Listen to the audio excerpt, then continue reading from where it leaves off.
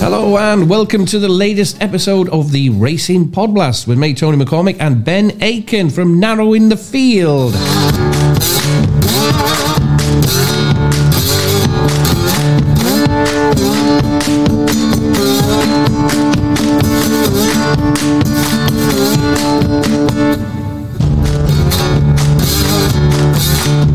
Welcome along and thanks for joining us once again on the Racing Podblast here. Hi Ben, looks like we may be entering a racing freeze-out again. Yeah, unfortunately, Tony, looking that way. Ascot gone already. Haydock needs to survive a Friday inspection. Taunton and Avon might be the only two jumps cars we're left with on Saturday, but, you know, we'll do what we can do, don't it? Yeah, indeed we will, mate. Indeed we will. And Haydock is our focus this week in the first part of the Podblast, with three of their ITV races coming under analysis. Then it's our Football Trixie Top, very popular, by the way. Nothing to do with the profits that we're making at the moment. Our very popular Football Trixie Top, Middle and Bottom. We stay in Scotland. We've got to stay in Bonnie, Scotland for the selections after a very profitable week 2 weeks ago. And then we'll close the Podblast out with our best of the rest selection with a couple of stats and angles for the rest of, or maybe only, Saturday action. So let's get stuck in. First race on the agenda is the Rossington Main Novices Hurdle at 1:30 from Haydock. 7 runners over just short of 2 miles. Over to you, Ben, for the Rossington Main. Yeah, but not outstanding on the race trends front here, Tony, but I have noted that 9 of the last 10 winners passed the following 3 trends. Aged 5 or 6, had at least 2 starts in the past 90 days and 1 last time out. That would highlight Pembroke, Chasing Fire and War Soldier this year. Pembroke, probably the right favourite here. He's only one with winning form on heavy so far, and the offspring of his sire, Blue Brazil. They also have the best record on heavy of the sires represented in this race. So I couldn't really put anyone off Pembroke. Whether I personally want to be backing him at the odds, not sure. I can't say I have a strong enough opinion on the race to be diving in at those odds. At the bigger prices, I actually do think Poetic Music is worthy of some consideration. She posted some noteworthy speed figures so far in her career. She might just have been overlooked in the market. I think she was around 12-1 last time I looked. So Poetic Music, possibly the one that might tempt me into a play, Tony. Yeah, interesting. I've got, I've kind of got it. It's a difficult one, isn't it? It's not easy, no. No, I'm looking at Toothless, a distance winner. 35 length winner at Fakenham, likely to improve. Of course, Paul Nicholls trains him. Harry Cobden in the saddle. Matata, I was looking at before the prices came out. He's 14-1 in the two-tone green colours of Simon Mugnot and Isaac Swade for trainer Nigel Twiston Davis and Darryl Jacobs. He was second of 11 over course and distance, beating 1 length in a Class 3 novices hurdle. War Soldier, he's out at 14-1. He's the outsider, which just goes to show in the 7-runner race, the outsider of the race is 14-1. And Doyen Star, winner of a 15-runner Class 4 contest on good to soft ground when last seen in November, winning by 2 1/4 lengths. Travelling strongly and showed a nice turn of foot when asked to go and win his race, Doyen Star, for trainer Evan Williams with Adam Wedge in the saddle. So yeah, it's wide open. I'm a little bit like you. I wasn't really not too taken on Pembroke, so I would leave him, and I would go for just here. I like Nigel Twiston Davis, and I think he's thought very long and hard about it. He was beaten by War Soldier, actually, 11-10 favourite, but I'll be going each way on Matata in number 3 Matata for Darryl Jacob. He's in the saddle, and Nigel Twiston Davis, the trainer, in the Rossington Main off at 1:30. The 2:05 at Haydock, 1 mile 7.5 furlongs. It's the new one, Unibet Hurdle Grade 2. It's a champion hurdle trial race. It is going to be heavy ground, Ben, tomorrow. 6 runners go into post. Trend's a little weak here, given the new one won this for 4 years running, so the age trends are completely out the window. I think last time I looked, it was between age 5 and 10 in the last 8 run-ins. Manila Drama won here as well as on heavy. Winner of a Grade 2 contest over the larger obstacles at this meeting 12 months ago. Interesting that Manila Drama is back over hurdles for the first time since finishing second of 12 in the Grade 1 Mersey Novices at Aintree in 2021. Might be on the short side this trip, but who am I to question Donald McCain? And also Nell's son, second of 4 and fourth of 7 in 2 starts over fences. He too is back over hurdles today. 139 novice hurdler, commands respect. So a bit of a small each way. There's only 6 going to post. It's basically all about Epatante for Nicky Henderson, Aidan Coleman at the top of the market. He's odds on at the moment. Nigel Twiston Davis has the second favourite in I Like to Move It, currently priced 11 to 4 as we're recording this on Friday morning. Manila Drama, as I mentioned before, he's back over hurdles. He's 10 to 1. Nelson 16 to 1. I'll just go a very small sporting each way on Nelson at around 16 to 1 in first time cheek pieces for trainer Nicky Richards. Yeah, I'll agree with you on the trends, Tony. I had 9 of the last 10 winners were rated 149 plus. Had previously won at least at Grade 2 level and had won or placed on one of their last 2 starts. Rather boringly this year, that leaves Epatante and I Like to Move It. Epatante clearly not the horse she used to be. Chances are she might not need to be to win this. For all, I have no interest in backing her at odds on, which in a race will be her first try on heavy ground in her career, in this country. At least she did race on heavy in France. I Like to Move It, a horse I like, but big disappointment last time out in the Relkiel hurdle. I'd be relatively confident that was down to the trip, and I'd be very hopeful of a better showing in this. 11 to 4, potentially tempting, although, like Epatante, untested on heavy to date.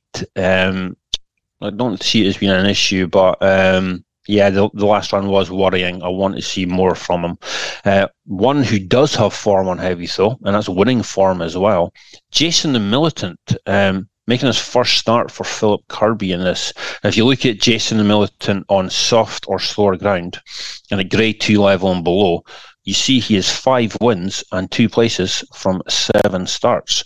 And that's all 5 of his career wins. So at 22 to 1 plus, Jason the Militant, I think the price is tempting me in and the horse's previous form is tempting me in. Is he good enough now to win this? Why is he moved from the Bromhead? I don't know. But heavy at Haydock is damn heavy. Yes. And Jason the Militant, we know, handles it. Whether he's the horse he was, I don't know. At 22 to 1 or bigger, I'm willing to find out. Yeah. So I'll see. It's not a race I like. I never really liked this race. It's I don't know. It doesn't do what it says on the tin, Champion Hurdle Trial. Nah, it's not. You know what I mean? So, yeah, but Jason Militant for me, Tony. Which takes us into the Peter Marsh handicap chase at 240, Grade 2, 3 mile, 1.5 furlongs. No trends for me in this one. Bit of a fiddly renewal. Bristol de Mai, I don't like backing him when he carries more than 11.07. He's 0 from 10 with more than 11.7 on his back. Empire Steel, possibly not good enough, and he's 0 from 5 when travelling more than 120 miles from his base. So he's maybe not a good traveller. Cooper's Cross, not sure he's good enough. Not convinced he's a stayer. Black Lion, he's 14. Horses aged 13 or older in graded chases and hurdles are 2 from 159, a 1% strike rate. Surely Black Lion can't be winning. Dr. Kananga, dreadful effort last time out. I'm not convinced his off-season wind-up has worked. Which, by process of elimination, leaves me with Fontaine Collonges. The 8-year-old is 3 from 3 in January, 2 from 3 on heavy ground, 1 from 1 over course and distance, and the form of that win in November over course and distance has worked out well. She's still unexposed after only 6 chase starts, and I think Fontaine Collonges, I think she looks the most likely winner to me, Tony. It's the only one on my shortlist, mate. I've just discarded the rest. Fontaine, Collonges, Venetia Williams, Charlie Deutsch, 5-2 at the moment, recording this. I've just made the same notes as you, basically, mate. Course and distance winner, goes well at Haydock, obviously. Heavy ground, goes over the trip, obviously, course and distance winner. Number of runners in the race as well is on his side, on her side, rather. Days since last run is on her side, and also, as you said, 3 from 3 in January. Fontaine, Collonges, without a doubt, in the 240. Yep, I'm with you, Tony. Process elimination, she wins. Absolutely, mate. Absolutely. So it is the part of the show that everyone has been waiting for. Let's go it. Let's do it. Let's do top, middle, and bottom.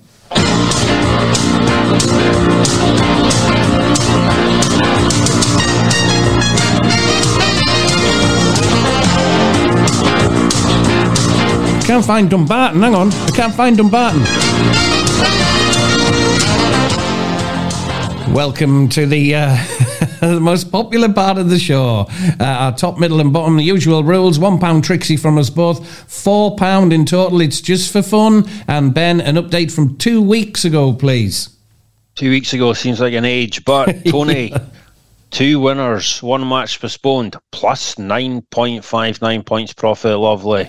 Myself, 2 winners, 1 match postponed, plus 12.8 points profit.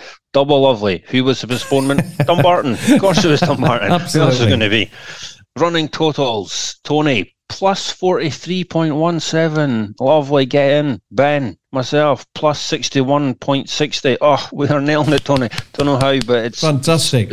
It's Scotland, superb. And this week, reluctant to leave our happy hunting ground of Scotland, we are going for a messed up hybrid mix of the Scottish Cup and the first and second divisions for this week's top, middle and bottom. So free range to pick any result from the Scottish Cup. There's only 1 match in League One, so we'll take that. And there is 3 games for us to choose from in League Two. So let's crack on, Tony. I'll start things off. And top Scottish Cup. Now, we have some cracking ties to choose from here, Tony. Dundee United against Stirling University. Elgin against Drumchapel United. Darvel FC against Aberdeen. Who the hell's Darvel FC? Have they made up names? I mean, I don't know. Anyway, I settled on the more well-known Heart of Midlothian to beat Hibs at 23-20 in the Edinburgh Derby. Hearts are unbeaten in their last 7 matches, and they're unbeaten in the last 8 against Hibs. So I'll take Hearts to win here. Middle, Scottish First. Peterhead to beat Clyde at 6-4. Now, it's a cracker, this one, Tony. Peterhead, no wins in 16. Clyde, no wins in 17. But the head-to-head stats marginally favour Peterhead, though. Peterhead unbeaten in 6 against Clyde, and they have scored in all 6 of those matches. So Peterhead for me in this one. Superb. And bottom, Scottish second, East Fife to beat Stranraer at 11-10. Now, here's an cracker. East Fife have the worst home record in the league. Oof. Stranraer have the worst away record in the league. But East Fife are considerably better at home than Stranraer are away from home. Right. So it's East Fife for me. So Hearts, Peterhead and East Fife for me, Tony. Absolutely marvellous. Brilliant. Okay, Scottish Cup. I love the Peterhead Clyde stats there. Brilliant. Nobody wants to win. They don't want to win anymore. Okay, from the Scottish Cup, Dundee. I've gone for Dundee away at St Mirren at 15-4. I haven't got any stats there or anything. I do apologise, everybody. In the Scottish First Division, League One, Peterhead to beat Clyde. I've gone exactly the same there with you at 6-4 in the battle of the Horses Oranges. Playing for the Horses Oranges Cup here, Peterhead and Clyde. An exclusive trophy there for Peterhead and Clyde. They played for it annually, the Horses Oranges Cup. Remember where you heard it. And in the on the bottom is the Scottish League Two, Stirling to beat Forfar at 3-4. Stirling have to win to stand any chance of catching the mighty Dumbarton for the league title. Sterling are Sterling that's second on 36 points played. Look at me with me stats here. Sterling a second on 36 points played 18. Dumbarton top on 40 points played 19. Game in hand for Sterling. Must win to go within a point of the Suns at 3-4. Sterling to beat Forfar. Sounds like I know what I'm on about. I don't, but fingers crossed we can keep the run going, Ben. Indeed, Tony. And we reluctantly move away from top, middle or bottom, back to the racing. And I am going to start things off. I'm going to head to Taunton, where we'll hopefully get some racing. I'm heading to Taunton for some trainer transaction, and I'm putting Kieran Burke under a microscope first. Looking at Kieran Burke runners under the following. Aged 6 to 8. Running in Taunton handicaps over 2 mile 3 to 2 mile 7.5. Now, since 2020, those types of return figures of 7 winners and 3 places from 13 qualifiers. So 54% win strike rate and over 63 points profit. Burke has one qualifier on that angle on Saturday, and that is Love Actually in the Mayor's handicap chase at 155. The 7-year-old was a tidy winner last time out at Taunton on chase debut. That actually took her course record to 3 wins from 4 starts, and she is very much a Taunton specialist. All 3 of Love Actually's career wins to date have come out the track. She only went up £4 for that win last time, but Harry Kimber hops on board on Saturday, takes off £3, so effectively only £1 higher. I very much think she's the one to beat, so Love Actually in the 155 at Taunton for Kieran Burke is the first one for me. Good stuff. And I also have a really strong stat for Paul Nicholls. Oh yeah, man. Oh yes. Yeah, we love a Paul Nicholls angle. So Paul Nicholls Taunton angle. The angle is Paul Nicholls in Taunton hurdles with horses that won last time out also at Taunton and are returning to the track within 30 days. Now his horses, Nicholls' horses that meet with those stats return the following seriously impressive set of figures. 16 wins from 26 qualifiers for a 62% win strike rate. Win in place, they are 24 from 26. A 92% win and place strike rate. Now, he's one qualifier on that angle on Saturday at Taunton, and that is Fame and Fun in the 350, ridden by crack £7 claimer Freddie Gingle. There was no prices available. Hopefully, it'll be a backable price. Fame and Fun in the 350 at Taunton, Tony. Good stuff. Freddie Gingle, is he good as Billy Loughnane? Oh, none. Who's as good as him? Nobody. That's absolutely ridiculous, isn't he? Absolutely ridiculous. It's something like 7 winners in his last 14 rides or something. I was on TalkSport 2 yesterday and he won the first. It was just ridiculous. Absolutely ridiculous. Got to be cheating, Tony. Nobody's that good. Oh. No, he's clearly very brilliant. Good. Very good. Brilliant. Yeah. I've got one. I have our old friend Hooves Like Jagger, who goes in the 8:30. You've got to wait a long time here. 8:30 at Wolverhampton. Hooves Like Jagger over in a 1 mile 4 furlong handicap. Now he's back down to £1 below his last winning mark. He hasn't won for quite some time, actually, but he's been running well, and he does come with a wealth certificate as well. He's been a beaten favourite the last twice. He was beaten at Wolves on the 28th of November, 3rd of 13, beaten 2 1/4 lengths, 5-2 favourite. He was the 6-4 favourite earlier this month at Chelmsford, beaten a neck. Behind Bassinet, who actually came out and won another race after that. So Who's Like Jagger? He's 2 from 5 at Wolverhampton. He's 3 from 11 over 1.5 miles. He goes well when he's rated with it. It does virtually all his winning between 51 and 60. When he's officially rated between 51 and 60, he's rated 58 tomorrow night. He's won in January. He likes the tap of the service, and he is 2 from 2 over course and distance. Hooves like Jagger, he might be a little bit short, but obviously, like you were saying, Ben, about your selection there at Taunton, there's no prices out yet for the 8:30 at Wolverhampton, but I'll be certainly looking at Hooves like Jagger. It won't be steaming in, obviously, because we don't advise anybody steaming in on anything, but Hooves like Jagger, have a look, 8:30 tomorrow night at Wolverhampton. What do you think of Who's Like Jagger, Ben? I don't know. It's all weather, mate. I'm blind to all weather. No, it's. I did have a look. Yes, you did. I thought you were leaving me high and dry there for a minute. He looks like he's got a good chance, definitely. His form has worked out exceptionally well, and they were miles ahead in his last race of the third. So yeah, good shout. I like it. I like the thought behind it, Tony. Yeah, it's good. And nice to see you back to getting back to full fitness, Ben, because you weren't very well last week. No, I know. It's I was bedridden. I was hit hard by double hit of COVID and whatever the hacking cough that everyone seems to have. But yeah, my voice is still a bit croaky. But yeah, I'm back. I'm ready to roll. All those grapes, flowers, and get well soon cards, marvellous from all your fans. Thanks, yeah, it was great. I enjoyed that. Not. Good to have you back. Many thanks for listening, everyone, to the latest edition of the Racing Podblast. We've got George with his boxing selections at the end of the show very quickly. And remember to check our midweek Podblasts, as well as starting our deep dive into the Cheltenham Festival. The Champion Hurdle is next week for us. Is it, Ben? It is, Tony. A 1 minute pod of us saying Constitution Hill wins, but obviously not. We're both going to try and unearth some tasty each way value in the market. We're both looking forward to that one. Excellent stuff. Very much so. Looking forward to that. Until then, it's thanks and goodbye from us both. Cheers. Thanks for listening.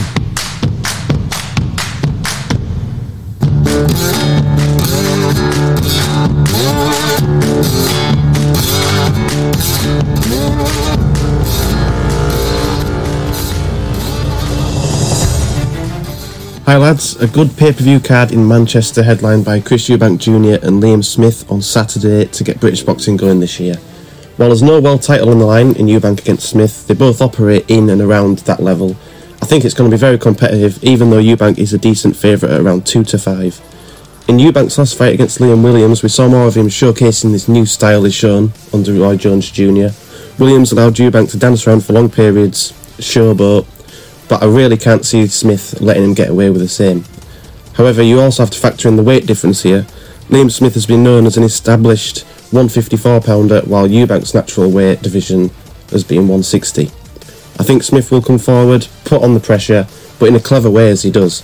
I'm not sure Eubank is the sort of boxer to constantly put out the jab to keep Smith away for 12 rounds, so I think there'll be opportunities for Smith to work on the inside.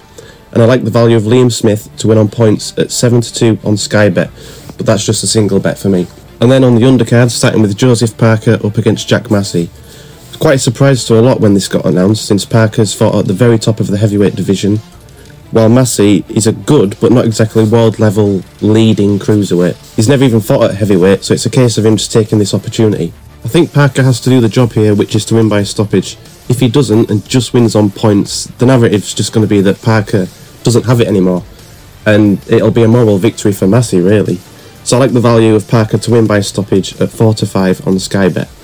Then there's the Chris Congo Echo Esserman fight. The narrative here is that it's the slick boxer in Chris Congo against the hard work and pressure of Esserman. I think when you do this and you look at the fight like this, you underestimate the other abilities they've both got. Esserman has amateur experience like Congo, and they know each other from them days. My gut feeling initially with this was Esserman on points, but I'm just going for the fight to be a tight affair and go the distance at 2-7 on Sky Bet. And finally, if you're not going for the Liam Smith points win from earlier as the single, you could just go for Eubank and Smith fight to go the distance at 4-9 on Sky Bet, which would bring the treble to just better than 9-4.